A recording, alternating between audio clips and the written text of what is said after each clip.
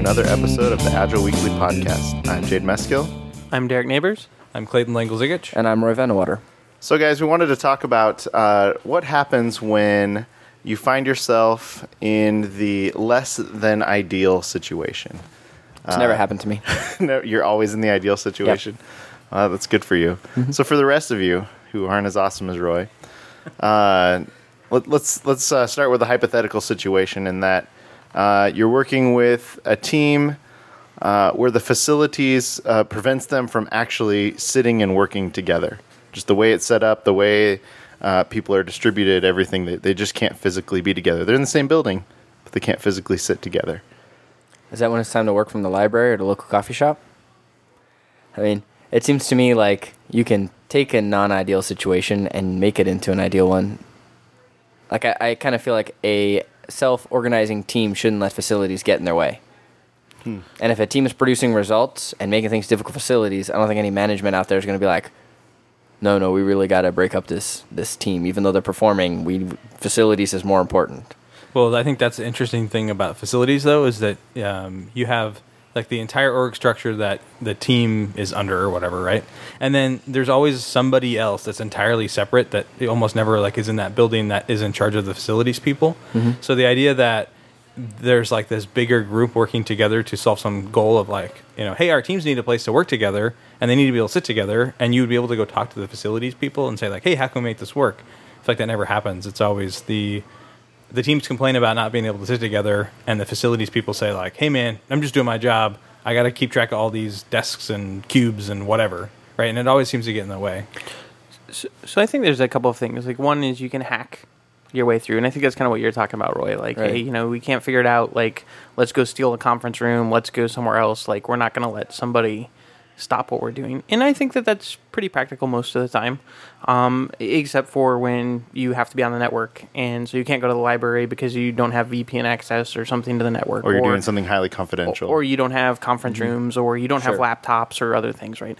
I think some of it goes to, can you do baby steps to get there, right? So maybe, hey, can we pair, or can we both squish in one cube? Maybe we can't all be in the same spot, but can we get, instead of me being totally siloed, can I be near two other people? Or, can we move to some part of the area where at least more of us are close proximity? Maybe work from the corporate cafeteria or something. Right. I mean, so I think there's some things that you can do that are kind of, hey, can we baby step to get there, to explore, the benefits, or start to show the benefits, which then might help accelerate facilities issues or other, pieces that are there. But I think it's tough. I mean, I think Clayton put it well, is facilities don't give a shit about your team. Well, let's imagine it's not a person, right? Just the environment is not conducive to working together. Sure. So what are some other situations that you guys have found yourself in where you've had to work around something that's preventing your team from being as performant as they could be? Well, I think one thing that I've seen is you get teams that have like big kind of old legacy nasty projects, and they want to maybe try and improve their technical practices. And so I think right now, if you were to go out and start kind of Googling around for maybe like TDD or BDD things, a lot of the things you run into are either technology stacks that are newer, or they're using what seem like contrived examples. And so I think a lot of people get turned off where if I say, I heard about this BDD thing, and I go Google for it, and I stumble upon Cucumber, which is in Ruby, and then I get like upset that it's not in Java or whatever my language is. And yeah, you can go find that those things have been ported or they exist in your language, but it doesn't feel the same. It's like it kind of takes the new and shiny off of it. Mm-hmm. And so I think in those cases, having to take the stuff that's new and exciting, but is and then kind of having to map it back to your like the daily grind, I think turns a lot of people off, and that's difficult to do. I think one of the ones I see a ton is that the development environment doesn't like a local development environment doesn't exist, a team development environment exists, and a test environment doesn't exist that actually mimics production in any way, shape, or form. and it's like it's so impossible to get to that because we don't have access to our local machines to install things, or our machines are so crappy and old we can't install them, or we don't have licenses to the software to install it, or, I mean, the list goes on and on and on about why teams can't do that, and they lose so much time. Hey, we're working together and we're doing something and we have to wait 15 minutes for something to compile on the test server so that somebody from test can look at it instead of just committing in code and then letting them run it on their local machine, right? Or various things like that tend to be kind of these prisons that are non-optimal, that it's not our fault. Like, we have to talk to ops to deal with that, or somebody has to order hardware, or something completely out of our control. So what are some simple tricks that you've used to at least help alleviate some of those problems? So usually one of the things that can alleviate it is usually you can get the local stuff done, right? And so it's like, hey, if you can just at least get to the point where everybody's got the full stack running locally in the same way, that cuts a lot of the problems out. At least you never have to wait for a server to be able to look at or do something. I think the other things that we see all the time are go get rogue hardware, right? Like, find an empty cube that's still got a machine in it that's slated for somebody who's not currently working there. Pull it over to your thing and ask for forgiveness later when you turn it into your CI box or to your, dev build box. The chances are 9 out of 10 times nobody even notices it's gone.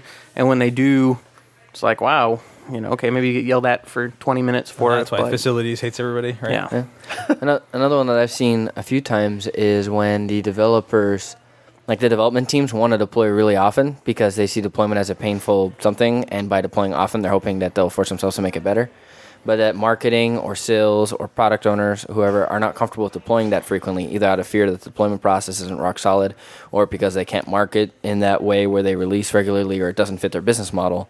And one of the tricks I've seen to solving that is where they set up like an internal fake customer box that they deploy to every commit to like kind of practice the deployment that replicates production as close as possible, so that when they actually do deploy to production, it's something that they have done every day for the last however many days, instead of that something they haven't done since last year. I think a big part of it is just believing that it's possible. So, like having a local environment, I think you can hear so many excuses and all like the self-prison stuff, and I think a lot of it is that people are wanting to ask for permission first for a lot of things. But a lot of times, you tell them the story about like GitHub or something where, they hire a new person, they get a laptop, and 30 minutes later they're committing to production. Mm-hmm. And I think to them that seems impossible. But obviously it is possible for some people, and it's all just computers and stuff, and that you can automate it, and you can make it work, and you probably aren't a special snowflake. So if you can kind of get over that hump of thinking that it's impossible to do those things, I think that goes a long way. That's true. It's like the typical, like, yeah, we'd like to do that in a perfect world, but we have this limitation. It's like, okay, well, maybe that limitation is a problem that you can solve, and you can be in this perfect world with the rest of us. I think another big example of like the non-ideal state is, I would guess that a lot of people probably go get like, say, their CSM, and they're in the training and they talk about the different roles, and here's what the team does and here's what the product owner does. And they go back to their office, and the product owner really doesn't spend all of their time with the team. And they used to be a project manager, so they have these other tendencies. And half the team, came from some other team, and sometimes the other manager comes over and asks them to do work on this other project. And there's all these things that don't fit into the roles at all. I feel like that's got to be a huge problem for a lot of people. That would never happen. Right. Yeah. Right, and they come back and try to adapt everything to fit their existing business, rather like their existing corporate structure, right? So like, okay, well, I understand that Scrum is supposed to have a product owner that's present all the time, but we can't have that. So we're going to kind of we're going to adapt it to meet our company's needs, and that'll make it better. Yeah, and I think in those cases, a lot of times you just have to, to some degree, just kind of buck up and say, hey, you know what? In order to have a successful Scrum team, we need to have, a product owner that has authority and has presence and can answer can be with the team, and that's just how it has to be. And so we're not really going to find some way to kind of weasel around that. As far as like the kind of hacks and stuff go, I don't know that there's a whole lot you can do other than basically just being real honest about what you have to do to be successful in that role. Mm-hmm. So as our role as coaches, Clayton, you talked a little bit about just believing that it's possible. Maybe let's step back from the specifics and let's talk about our philosophy. How would we approach this, right? You show up and you walk into an environment that is so complicated, so convoluted, that there are no simple, obvious ways to start to make these type of improvements. to work a little bit more towards the ideal. How would we start to approach and unpack that problem? For me, I think that comes down to looking back at maybe some values and principles where maybe there aren't, you're not going to be able to go in necessarily and find a list of 15 things that they're quote unquote doing wrong. And if you fix those things, then they'd be better. But I think if you stick to the values and principles and you start observing some of their interactions in the existing processes and you say, hey, I think this one is kind of misaligned with what the values that we're trying to go for are, at least getting to that baby step of just exploring that possibility, I think that's probably a good first step. So I think you can start finding real small things to break things down. I think you have to take those bigger problems and break them down into smaller chunks.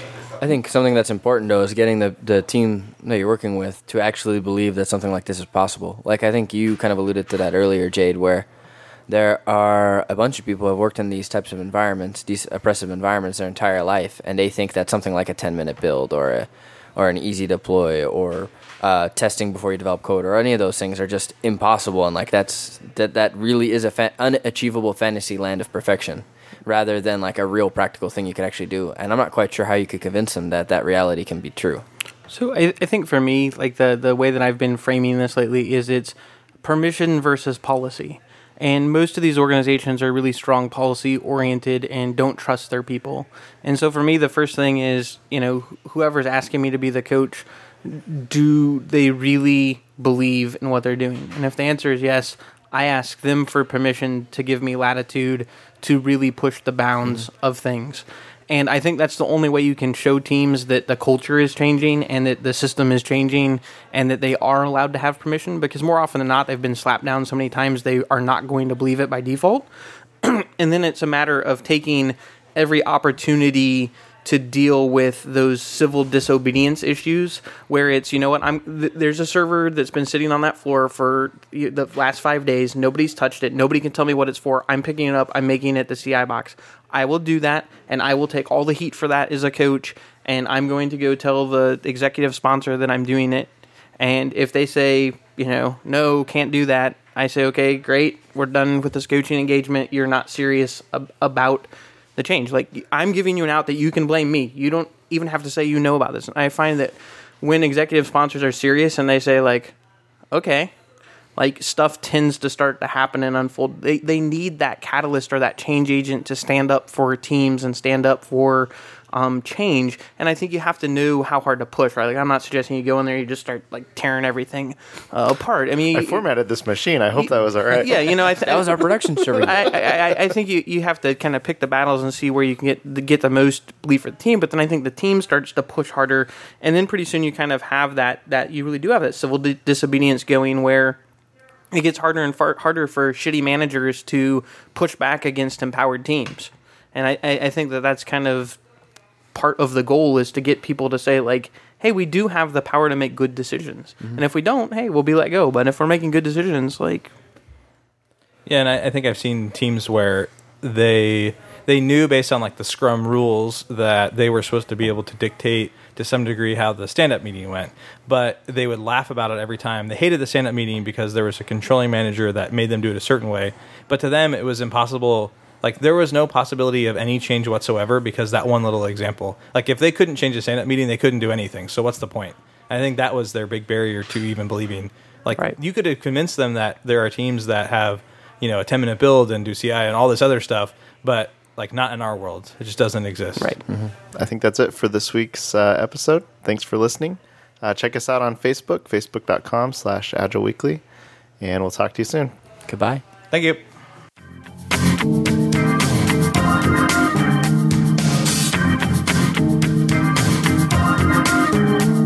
Is there something you'd like to hear in a future episode? Head over to integrumtech.com/podcast, where you can suggest a topic or a guest. Looking for an easy way to stay up to date with the latest news, techniques, and events in the Agile community? Sign up today at agileweekly.com. It's the best Agile content delivered weekly for free. The Agile Weekly podcast is brought to you by Integrum Technologies and recorded at Gangplank Studios in Chandler, Arizona. For old episodes, check out integrumtech.com or subscribe on iTunes. Need help with your Agile transition? Have a question and need to phone a friend? Try calling the Agile hotline. It's free. Call 866-244-8656.